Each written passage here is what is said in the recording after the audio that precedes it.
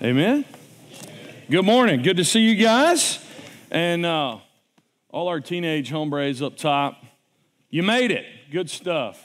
Awesome. I was at a D-Now this weekend down in Mobile, Alabama. And, you know, teenagers are teenagers wherever you go.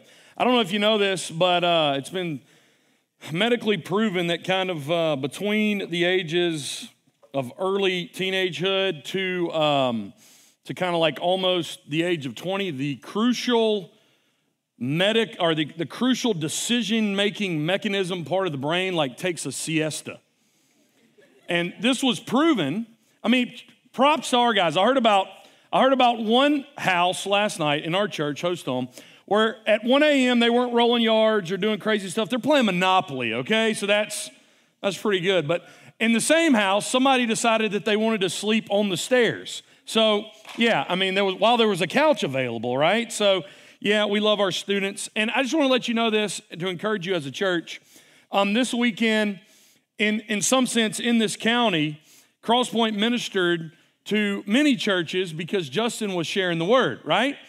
And then I was able in Mobile at Dolphin Way Baptist Church to be able to preach to their students. So, I mean, just take encouragement in that. The fact that you bless that. And I'm so thankful that our attitude is we want to serve not just the nations, but we want to serve the local church as well. Because when we get down to it, any church that's preaching the gospel and seeking to make disciples are not competition in the kingdom of God. They are our brothers and our sisters, and we want Christ proclaimed everywhere. Amen?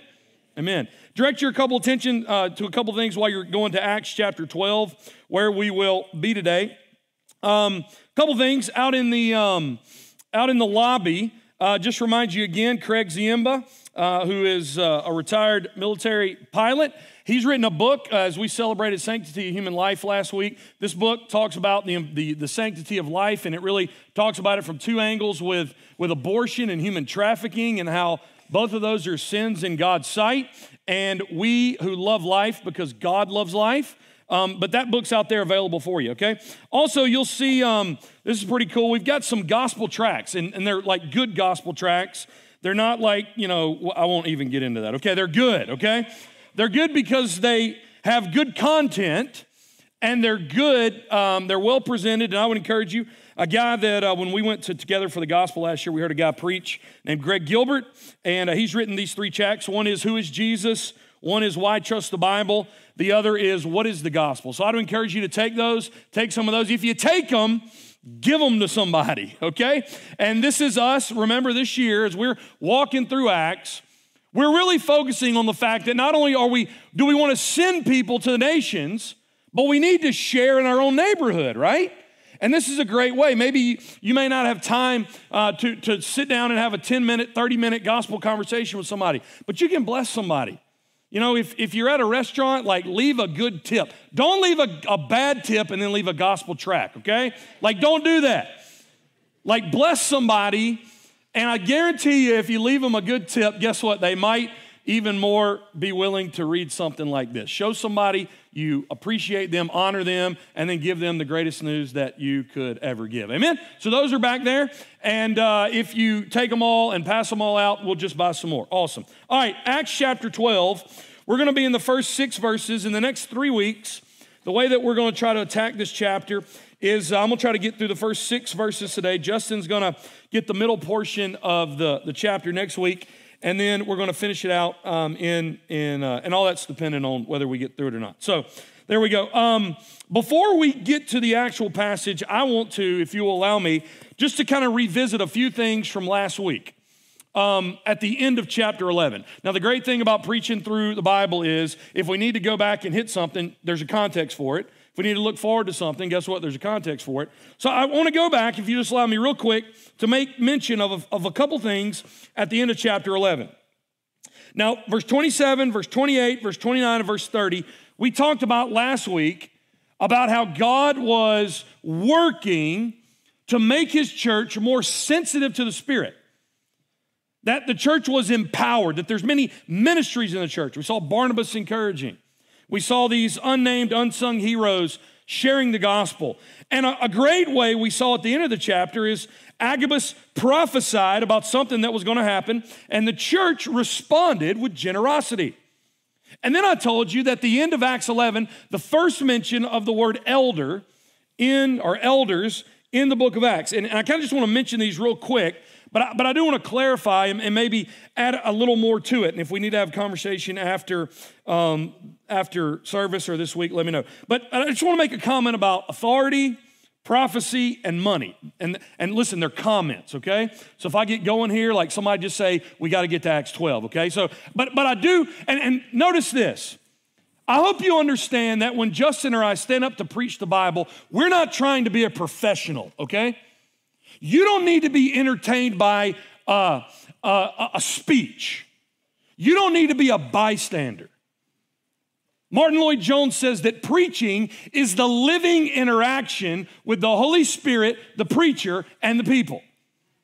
Because if you come and you're just here to like sit and just kind of be here and not engage your heart, your mind, your soul, then God is probably not going to speak to you as one of his people.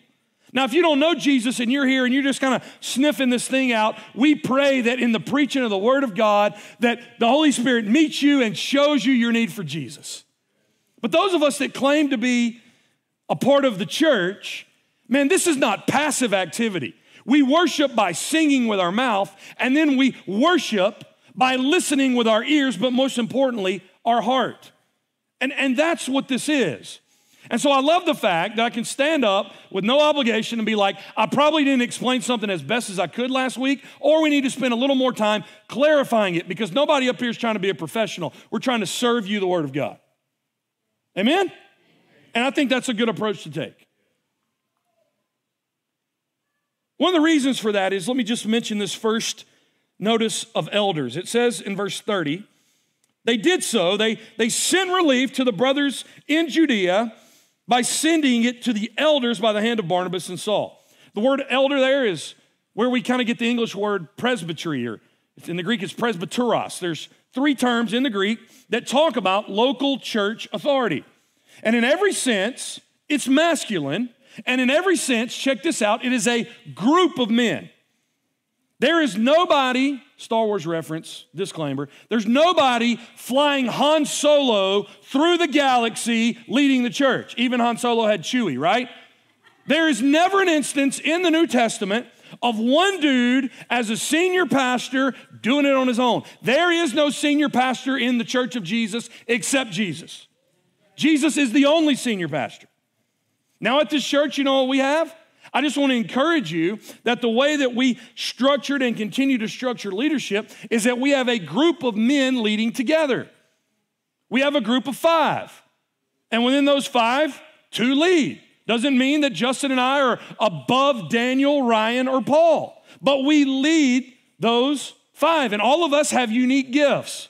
I told you last week that I joke sometimes, I don't have the spiritual gift of encouragement. I don't. But you know what? I'm called to encourage. I feel like sometimes I discourage people, okay? But you know what? There's men on our staff that encourage. And you know what they do? They encourage me to be more encouraging. And then there may be a time where, yeah, we need to pull out a Gerber knife and fillet a soul, right? And somebody might be a little more hesitant to do that. So maybe my more prophetic gift comes in and be like, let's deal with it.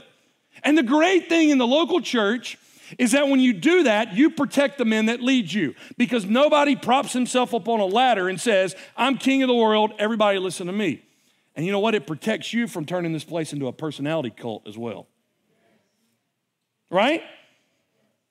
And you need to know that if I'm here and Justin has the Bible open, guess what I'm doing? I got my Bible or my iPad open, I'm taking notes, and he does the same thing.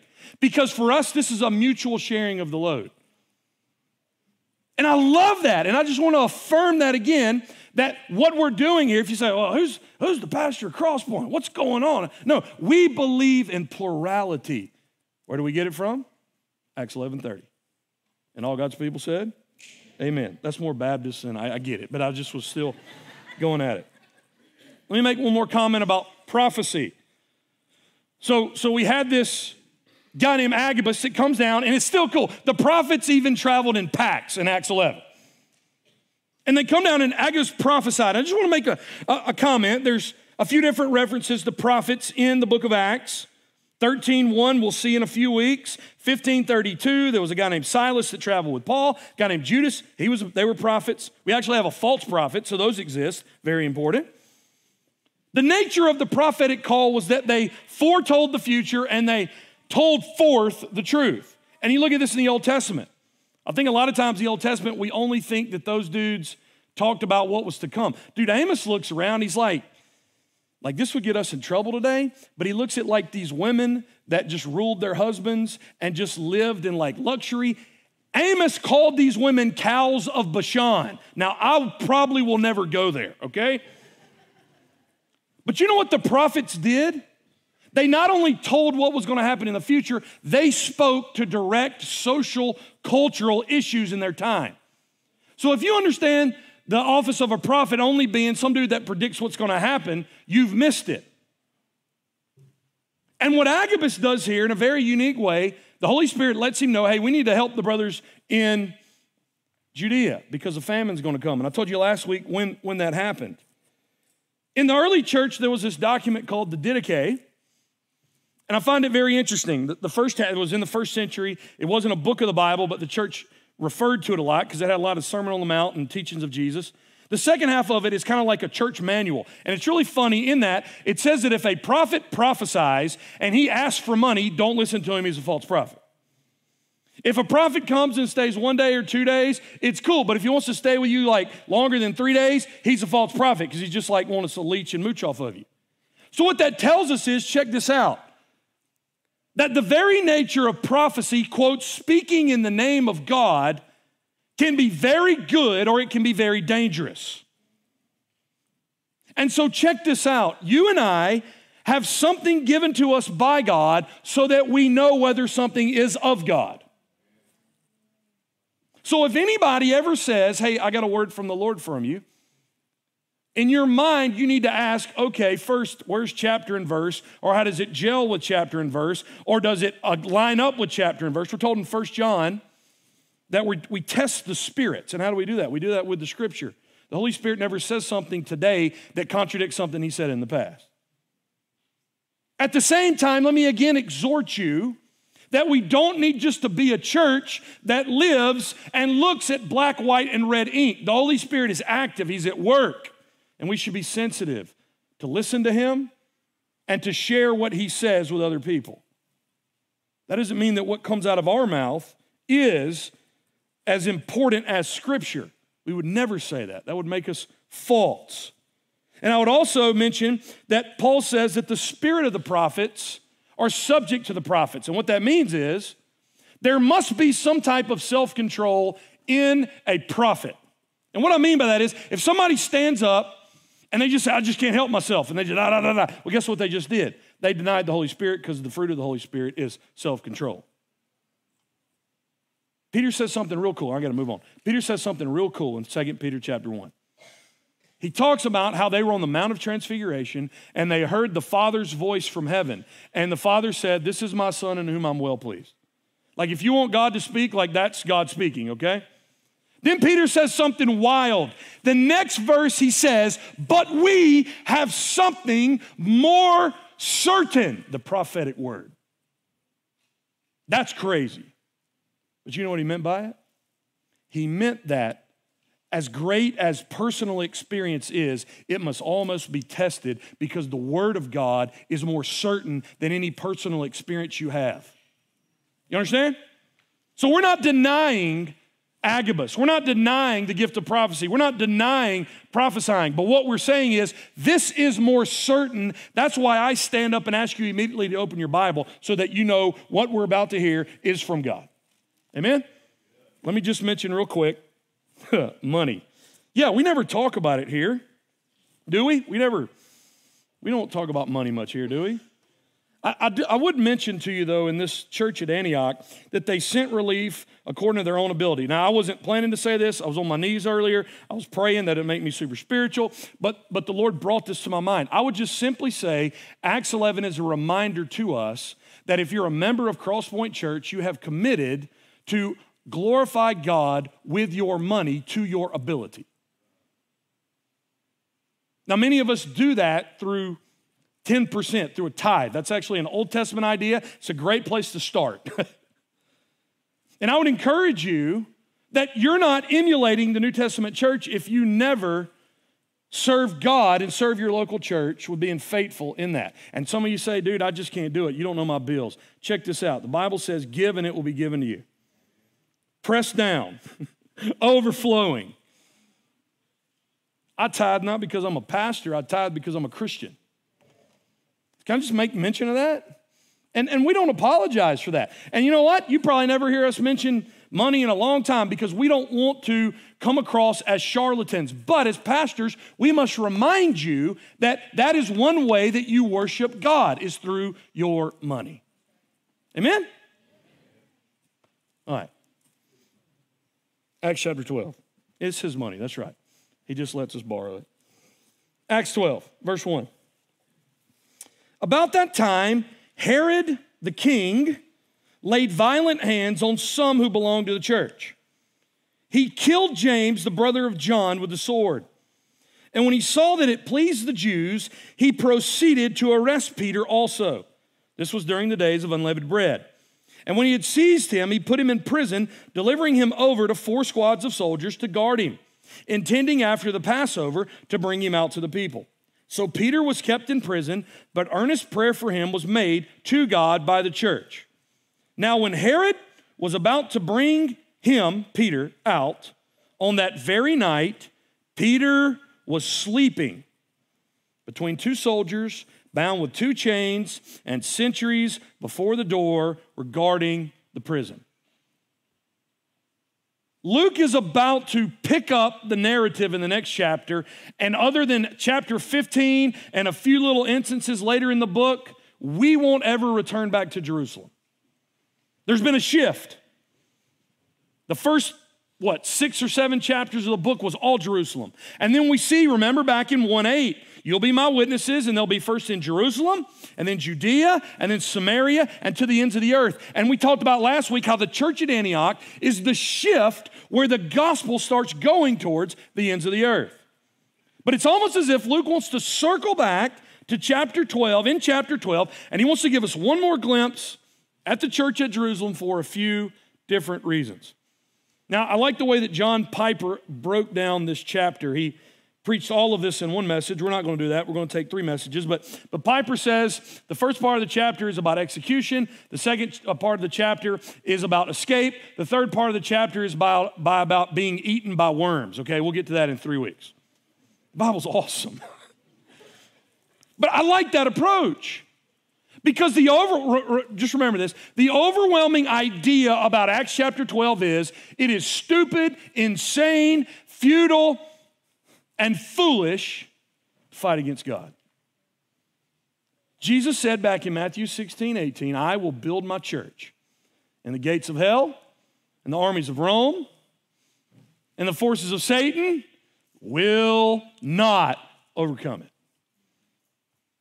And if you'll remember, the whole reason why the gospel has been propelled out to the Gentiles, who was the first martyr in the church? Back at the end of chapter 7, beginning of chapter 8, a guy named Stephen, right?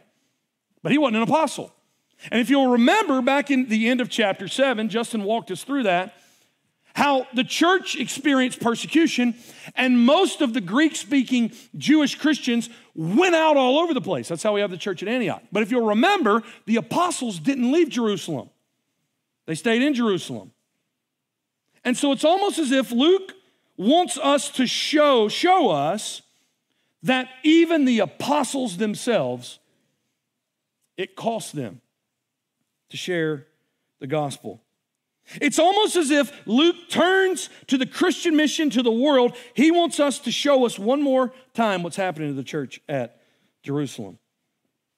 3 main truths this morning, or I would subdivide this 6 verses in 3 ways. I want you to see a king who's a politician. I want you to see a martyr who's faithful to death. And I want you to see how the believers respond to crisis. That's where we're headed this morning. First main section or heading, I would say this morning, I want you to see first this politician king, he'll be in quotes, who seeks more power. We're told in verse 1 that about that time, what time? What we just walked through for the last 10 minutes.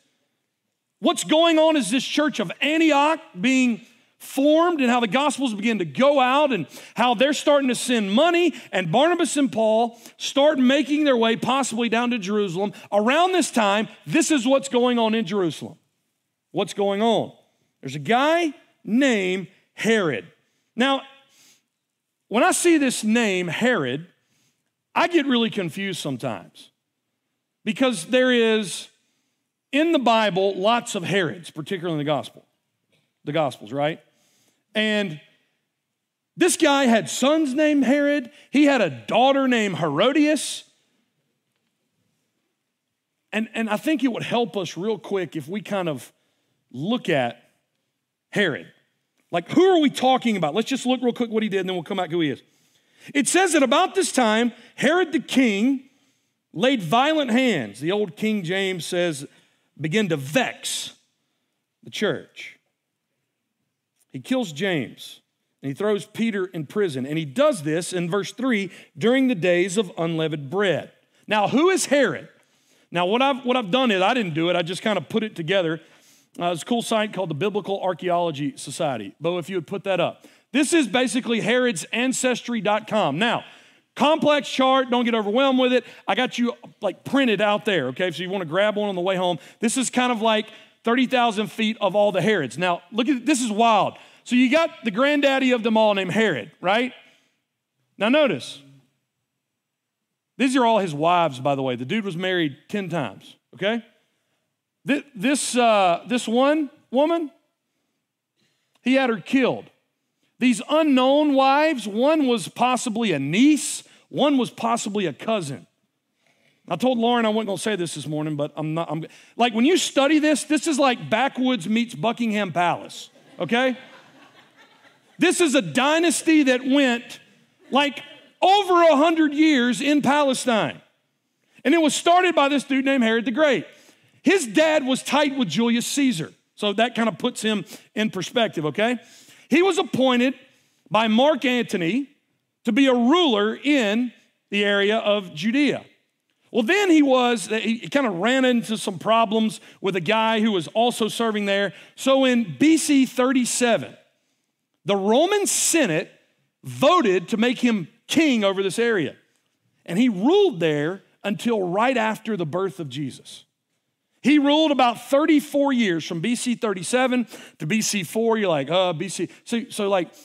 So Jesus was probably born, this is just the way calendar works. Jesus was probably born like BC 5, BC 6. I know that didn't make sense, but that's BC, like the 0 year they started saying this is the year of our Lord. So you probably run across that before. That's why some of the dates don't maybe see that way. But notice right here, he was king of the Jews from 37 to 4 BC, before Common Era, before Christ. All right?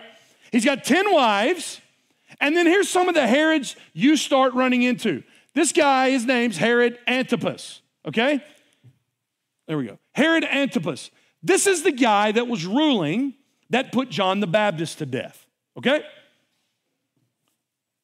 I don't know what Herod's deal was with himself. Like Philip the Tetrarch got like the shaft because everybody else got the name Herod. You know? What am I going to name?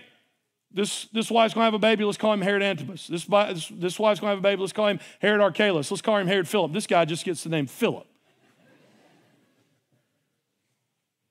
Herod the Great is a big deal because he's the one that was ruling Judea when Jesus is born. Now check this out.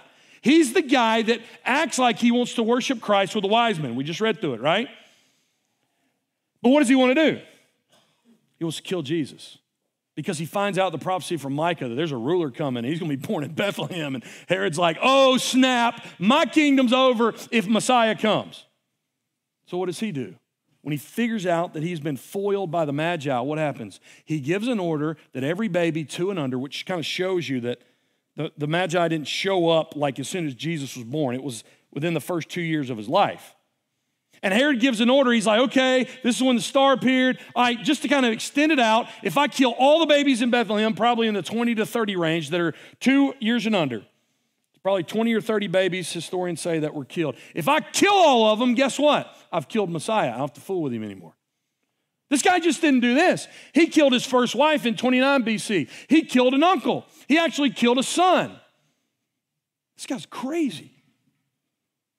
But he illustrates the fact that what you find in this family tree is that they are willing to hold on and grab and absorb and seek out more power no matter what it costs anybody else. Now he dies. The Herod in this passage in Acts 12 is King Herod Agrippa. He's a grandson of Herod the Great. Just need to know a couple things about him. He grew up in Rome, and he basically was friends with soon-to-be emperors, a guy named Caligula and later a guy named Claudius, who we found out in Acts 11 last week. Agrippa loved to live it up, and so he got in trouble because he ran up like all these debts. So he goes back to Judea, and he kind of finds himself bouncing between Judea and Rome. He doesn't like the fact that Tiberius is emperor. He makes a comment in passing. The emperor finds out about it, and the emperor Tiberius throws him in jail. Tiberius dies. One of his friends, Caligula, takes the throne. And Caligula, to take care of his friend, appoints him as king in Palestine. One historian tells us that when he released Agrippa, and Agrippa's getting ready to become king, what he does is he takes the shackles off, and in its place, he gives him a golden chain that weighed just as much as the shackles. One thing, though, that Agrippa got was Claudius gave him the title king, which had not been given by his uncles. Herod was the only king. This ticks Herod Antipas off big time. So what Agrippa does, he brings up false charges on Antipas, and Antipas gets deposed, and Agrippa becomes king of all the territory. And so think about now, with 2 consecutive Roman emperors with your back, what does Herod say? I can do whatever I want. So this is the Herod that we're talking about, Herod Agrippa the first. And the reason I put that up there is it puts us in context. It helps us understand what's going on. This is the grandson of Herod the Great. Let's go back to the text. This guy's a politician because notice it says in verse 2 that he killed James, the brother of John, with the sword. And then in verse 3, he saw that killing James, the brother of John, with the sword pleased the Jews. This was the attitude of many of the rulers and governors in Judea. Go back and think about when Jesus was crucified, right? What was Pilate trying to do? He was trying to please the Jews, and he was trying to not tick off Caesar, right? And so these guys, these crafty politicians, they were trying to do as much as they could to keep their throne, and so they had to keep Rome happy, and they had to keep the Jews happy. Now, Agrippa's like, dude, Rome's like my boys on like ruling the empire. Like, I don't have to worry about that. What can I do to make these Jews happy? Now think about, y'all, like really, think about what we've been talking about. In Jerusalem, there's a group of people coming around that have said, the Messiah came and you killed him, but he rose from the dead, and he commands everyone everywhere to repent. And the Jews are like, we don't like this. Let's arrest them in the Sanhedrin. We don't like them. Let's arrest them. We'll kill one of their leaders, Stephen. But this church in Jerusalem, guess what? They endured the first persecution. And now wind has got to the Jews that these guys are going all up along the coastline. They're at Caesarea Philippi eating with Gentiles. There's a mixed congregation up in Antioch. The Jews did not like the fact that their own kinsmen were now calling themselves followers of Jesus, and part of following Jesus was they were intermixing with Gentiles. And so Herod goes, I know the number one way to get these Jews on my side. Let me attack these Christians. Let me deal with them. So I think it's very important, and I think John MacArthur said it this way. Herod Agrippa I really wasn't anti-Christian, but like everybody else in his family tree, he was pro-Herod. So this persecution right here is not so much hatred against Christians, but it's politics at its finest. But it's even more sinister in the fact he doesn't care who gets in the way. He doesn't care whose life is shut out. He's willing to do whatever it takes to get whatever he wants. Can I remind you this morning, it'll be on the screen for you. Fighting against God's people is an attack against God. The promotion of self is rebellion against God. Now, we're tracking towards the end of this chapter. When we get to the end of this chapter, we're going to find out it did not end well for Agrippa. I find it really interesting this morning. This is what Justin was alluding to. Psalm chapter 2. The nations rage and mount their attack against the Lord and his anointed. And what does God do? He sits back and laughs. And do you see how Psalm chapter 2 is almost a prophecy to people just like Agrippa? Don't fight against God. His wrath quickly kindled. You will not win. Kiss the Son, lest he become angry. Blessed are all who take refuge in him. Don't fight against God. Don't fight against what he's doing. Remember what Gamaliel said at the end of chapter 5? He's like, don't fight against these Christians. If it's not of God, it'll fizzle out. But if it's of God, you'll find yourself fighting against God. Can I just tell you this morning, the way some of us live our life, we don't submit to God's truth. We don't submit to God's authority. Can I just in love tell you this morning, it's rebellion, and one day you will pay eternally for it. To fight against God is the greatest form of rebellion, and there is hell to pay. The good news is Christ has come, and God is willing to forgive you of your rebellion because Jesus died in your place for your sin. He was treated as a rebel so that you could be treated as a son. That's the gospel. And I got to believe, because you see Paul doing this later on to Agrippa II. I got to believe that if Herod would have taken the warnings of the Psalms, if he'd have listened to the message of these Christians, guess what? He could have been saved too. But he doesn't do that. And so secondly this morning, we have a martyr apostle who's faithful to death. We're told in verse 2 that in order to gain more political power, Herod kills James, the brother of John, with the sword. This is James, the former fisherman, the son of Zebedee, the brother of John. That's who that is, because there's a few other Jameses in the New Testament. We find a James who was actually a physical son of Joseph and Mary. He grew up in the same house. He wasn't a believer of Jesus until after the resurrection. That's not this James. In the disciples, there's a James, the son of Alphaeus. That's not this James.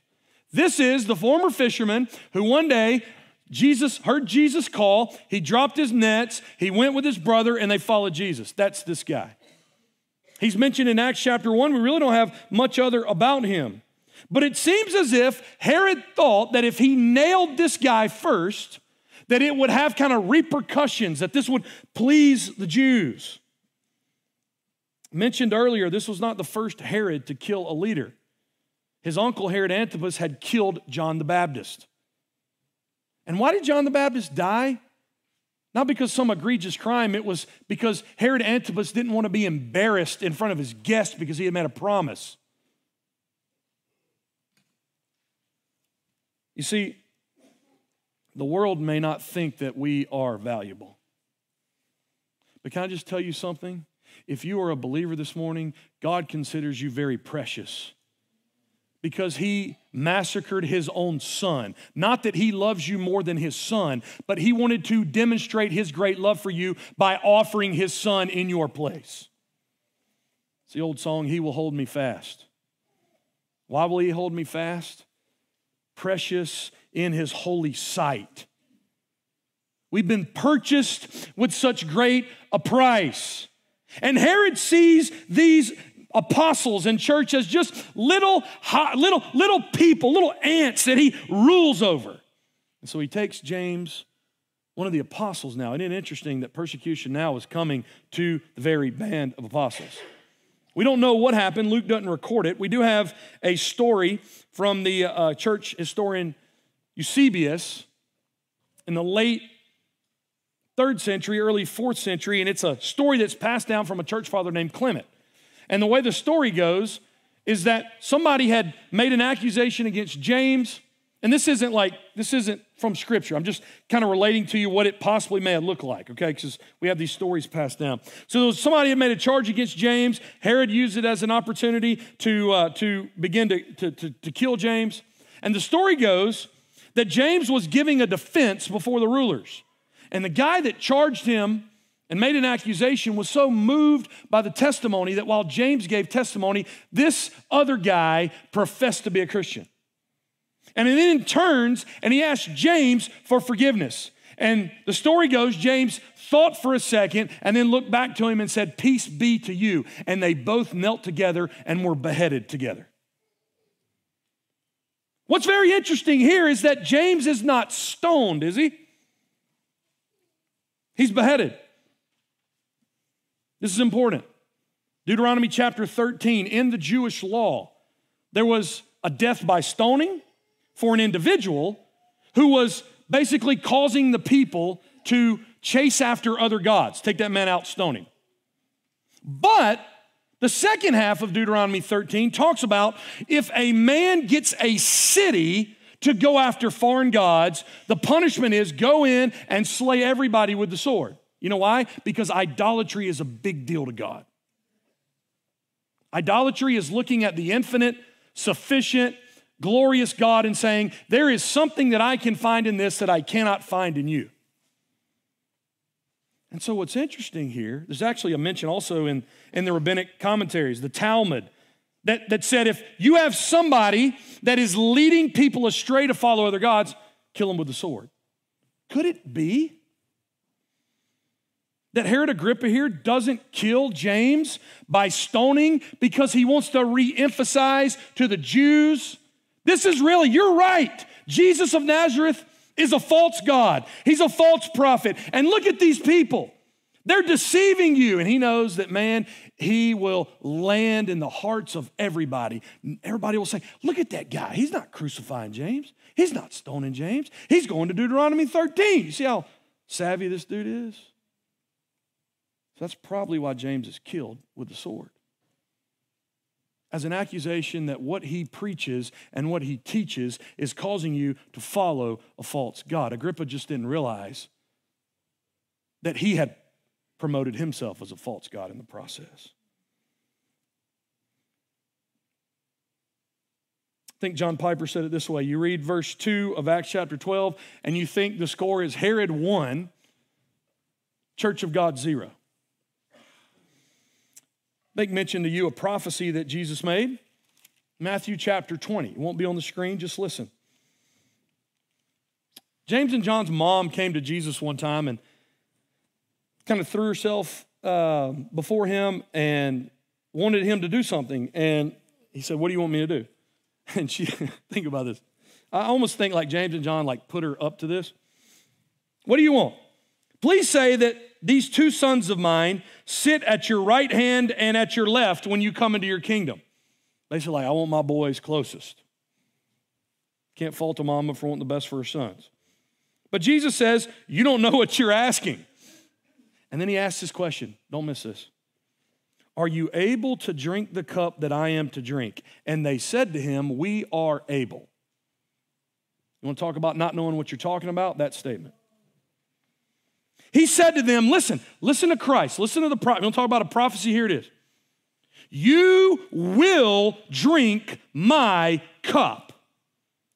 But to sit at my right hand and at my left is not for mine to grant, but it is for those for whom it has been prepared by my Father. Do you want to know why James was killed by Herod Agrippa I? Because Jesus prophesied that James would drink the same cup of suffering. Isn't it interesting that James, the son of Zebedee, is the first apostle to die, and John, the son of Zebedee, is the last apostle to die?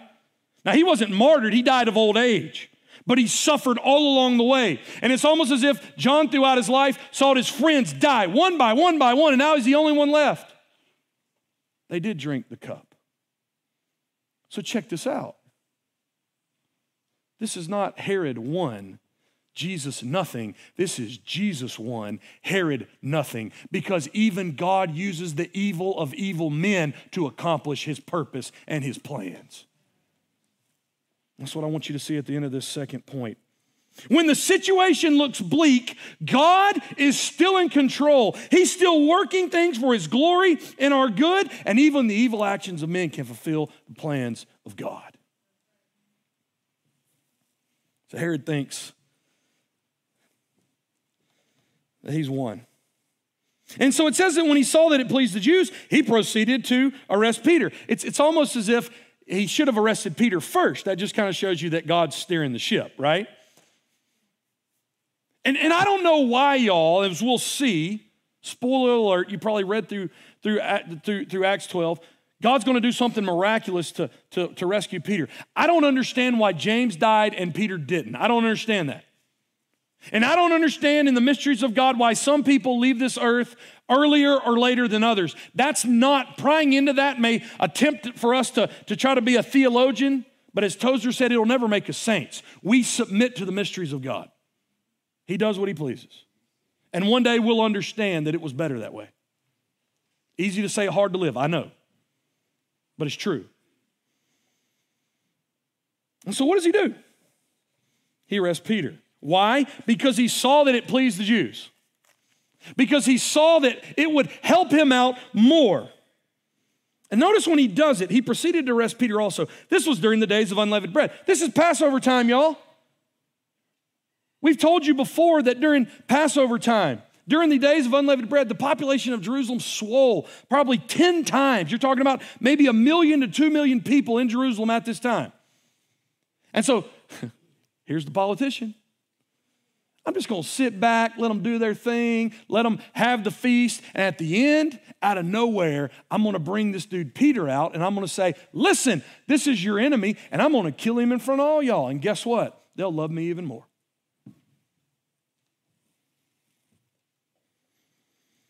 So what did he do? Verse 4, he seized him. He put him in prison. He delivered him over to 4 squads of soldiers to guard him, intended after the Passover to bring him out to the people. Now, this is like quite the armed guard for a fisherman, right? A squad of soldiers was 4. And they would rotate in 4 3-hour increments. 2 soldiers would be inside, chained to the prisoner. 2 were outside the door. And every 3 hours, Peter got 2 more bunkmates. And he got 2 new dudes guarding the door.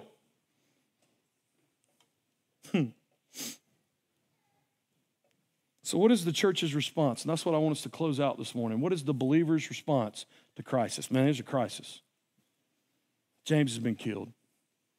Man, there's a crisis. Now Peter is in prison and he's going to be killed. So Peter was kept in prison. But, love those buts in the Bible. You know what I'm talking about? But, earnest prayer for him was made to God by the church. Here it is. Can we just be honest? I'm talking about me. We oftentimes don't respond to crisis the way the New Testament believers responded to crisis. We run away, they run too. We freak out, they press in. We talk about, they pray too. Now, I think it's important that the word earnest here, I was listening to a guy talk through this text this week, and I think the word earnest there, it's intensity. It implies like agony. And so this is really cool. In the same text, you have the recognition that God is sovereign above all things, and yet you have the church understanding it's their responsibility to seek God. Don't land in either ditch. Don't get in one ditch that says it all depends on me, and don't land in some ditch I can just be passive because God's in control of everything. The New Testament teaches both. The sovereignty of God and the responsibility of people and the church, they're friends. Spurgeon said, I don't try to reconcile friends. I believe in both. And so the response to the situation, and they probably thought Peter was going to die because James just died. But what are they doing? Regardless of what they think might happen, they ask God to do something. I think this is very important for us. I think Ravenhill said it this way: God doesn't answer prayer, he answers desperate prayer. thought of my own life, how dare that I offer some small faith prayer to an all-glorious, enormous, eternal God? The attitude in which I pray shows whether I have a big view of God or a very small one. Whether I have an eternal view of God that's worthy of Him or just kind of a small, regional Mississippi view of deity. You know what they were saying? God, with you all things are possible. I begin to ask myself this: would we call the church together to pray? If something happened and you got a phone call or a text in GroupMe or a text from your small group leader and you said something pressing is so crazy, we're going to gather the church tonight and we're going to pray. And we're just not going to pray for 5 minutes, like we're going to pray. Like, is your default like, yeah, I want to be a part of that? Or no, I'm not going to be a part of that? Or some of you be like, I don't know what that looks like, but maybe. It's okay. The story in Africa. There was a famine going on, and this little church that had been founded, they heard that the Muslims were going to seek Allah to send rain, and they heard that the people that worship their ancestors were going to seek their ancestors for rain, and nothing had happened. So the little church gathered together. Now, in their culture, in their climate, they had these huge rain hats, like umbrellas on their head that they would carry when it rained so bad. And it hadn't rained in very long, but all the believers brought their rain hats to the church because they came dry, but they weren't going to go home wet, you know? And they began to pray. And as they began to pray and ask God to visit their land, they started hearing drops on the ceiling. And within a matter of minutes, there was a torrential downpour, because when God's people earnestly pray, God works. Maybe not in the way that we want Him to, but He works. The reason I read verse 6, and Justin will pick up next week with us here, but I just want you to notice that Luke is very precise to show us not only how the church responded, but how Peter was responding. When Herod was about to bring him out on that very night, Peter was restless. Peter was turning. Peter was agonizing. Peter was perplexed. No, the dude is snoring his head off. You'll see next week that the whole time that Peter is like awake and he's like walking through, like he thinks he's having a dream. This dude was out. It's like he took I found this super pill in India. It was like Ambien and melatonin. I only took it like twice. But it's almost like that's what he has. And here's my question to you. This is challenging to me. If I know that I'm going to be struck down tomorrow, what am I doing the night before? Peter's sleeping. What's our response to crisis? Now, why was he responding this way? I'll just kind of leave you with this, and Justin can unpack this more next week. Jesus made a promise to Peter, hadn't He? John 21. Hey, Peter, you're young, and right now you can go everywhere you want to, but one day when you're old, somebody's going to take you and lead you to where you don't want to go. And then John says, by this he was indicating the type of death he was to die. Well, you know what? Jesus has already made Peter a promise. He can't die tomorrow. He's not old. He's still got life to live. So you know what? I'm going to sleep because God keeps His promises. But you know what's really funny too? You know why Peter's sleeping? He's already been in jail twice in the book of Acts. One time they get beat and let go. The other time God sent an angel and said, all right, I'll let you out of jail, like go preach. So they come the next morning and there's nobody in the cell and the doors are locked and they're like, hey, the guys that we in jail, they're preaching. So it's almost like, I don't know how the Lord's going to do it this time, but I'm not going to be here in the morning. It's kind of like the same idea. You remember when Lazarus got raised from the dead and the Pharisees and the scribes got mad and like, we're going to kill you. He's like, okay, already been there. Have the literal grave clothes shirt to prove it. What more can you do to me? And you see, that's the attitude here, is that our response to crisis is that really all you've got? Because my Jesus has already conquered the very worst thing that can ever happen to me. If you kill me, I get to be with Him.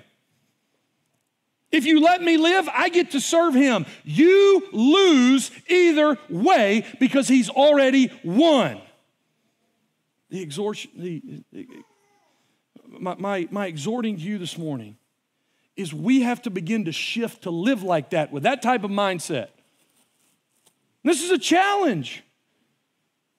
Some of us be in a grumpy mood because somebody gets beat today in the NFC Championship, okay?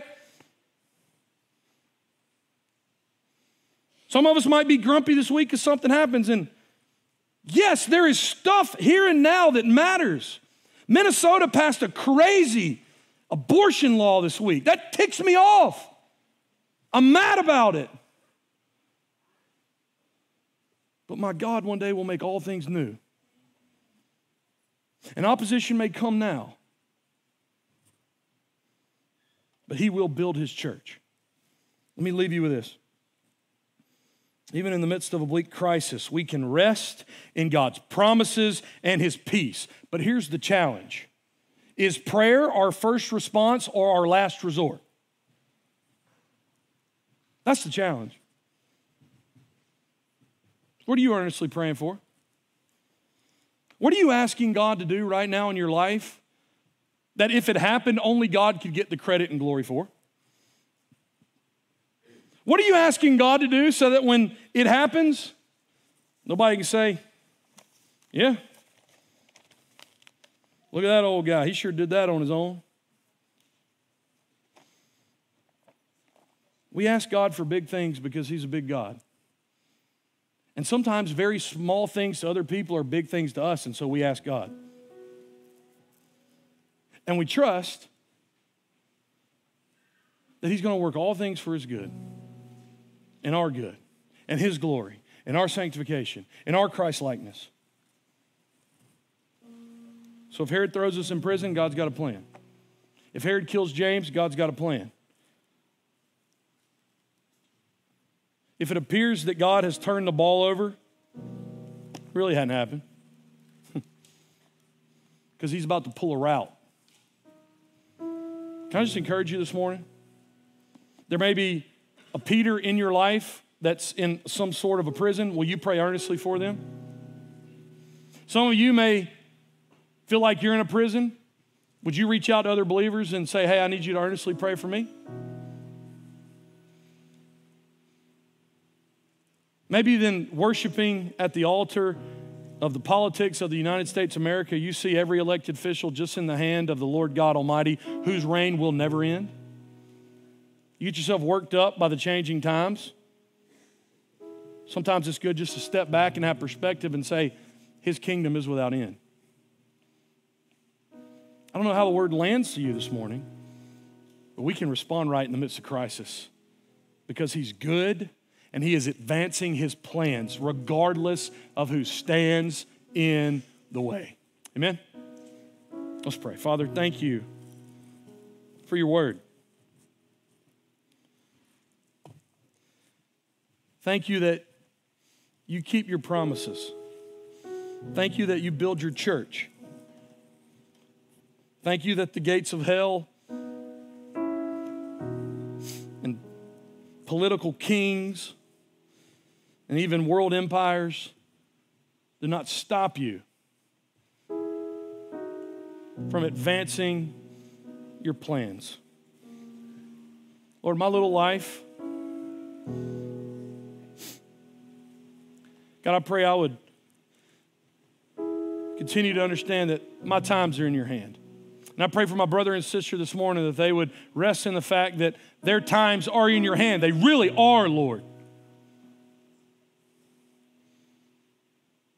Those you foreknew, Lord, in your mind, it's already completed. You've already carried us to the other side. Even in the midst of all the stuff that we face now, in your mind, you already see us with you for all eternity. We're going to make it. We're going to get to the other side. So, Lord, as the rain falls outside on this roof, the mercies of God that are new every morning rain upon us now. Thank you for your word. As we sit before the Lord, as we sit in prayerful reverence, I would ask you this morning, do you know Jesus? Are you still fighting against God? Are you still rebelling against God? You will not win, but there's time for you to seek refuge because Jesus has died in your place for your sin. This morning, if you need Christ, repent, turn from your rebellion. Believe the gospel, you can be saved. Just a moment when we stand and sing, we'll have pastors at the back if you'd like to talk to one of us. If you need prayer, if you're a Christian struggling, you need prayer, you need to talk to us after the service. We're here for you. No manipulation. Just want to make that available for you. If you're a believer this morning, ask, how is the Spirit of God spoken to my heart through the Word? What do I need to do? Let's stand. Let's sing.